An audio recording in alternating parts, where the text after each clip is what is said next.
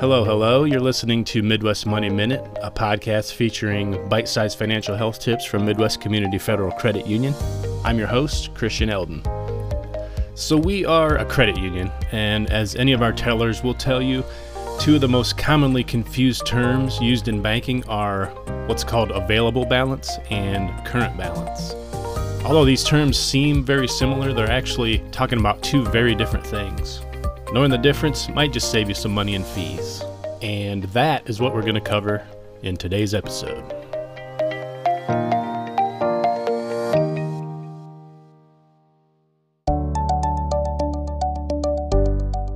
To help clarify, your available balance is the amount you can spend right now. To determine whether you have enough money in your account to cover a transaction, we use your account's available balance, which is based on the deposits and withdrawals to your account and all pending electronic transactions, regardless of whether or not they've posted to your account yet. Sometimes you'll see an available balance that's lower than your current balance. In those cases, you can only spend your available balance, or even less than that if you've written checks that haven't been cashed yet, and the rest of that money is being held by your financial institution. Current balances include all of your money, including all available funds, plus funds that are being held. For example, let's just say your available and current balance are both $50, and you go out to eat and swipe your debit card at a restaurant for $20. A hold for that $20 is placed on your account, so your available balance is now only $30, even though your current balance still shows $50. But let's throw another wrinkle in. Before the restaurant charge is sent to us for processing, a check that you wrote for $40 clears. Now, because you only have $30 available, since you've already committed to pay the restaurant the $20, your account would then be overdrawn by $10, even though your current balance is $50. In this case, we paid the $40 check, so you'd be charged an overdraft fee. Instead of paying the $40 check, we could have returned the check and it would have charged you what they call a non-sufficient funds fee.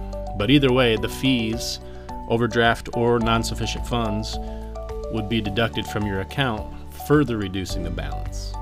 For the most part, you depend on your bank to release funds, but there are ways to reduce the chances of your account running dry. For one, direct deposit gets your money into your account quickly.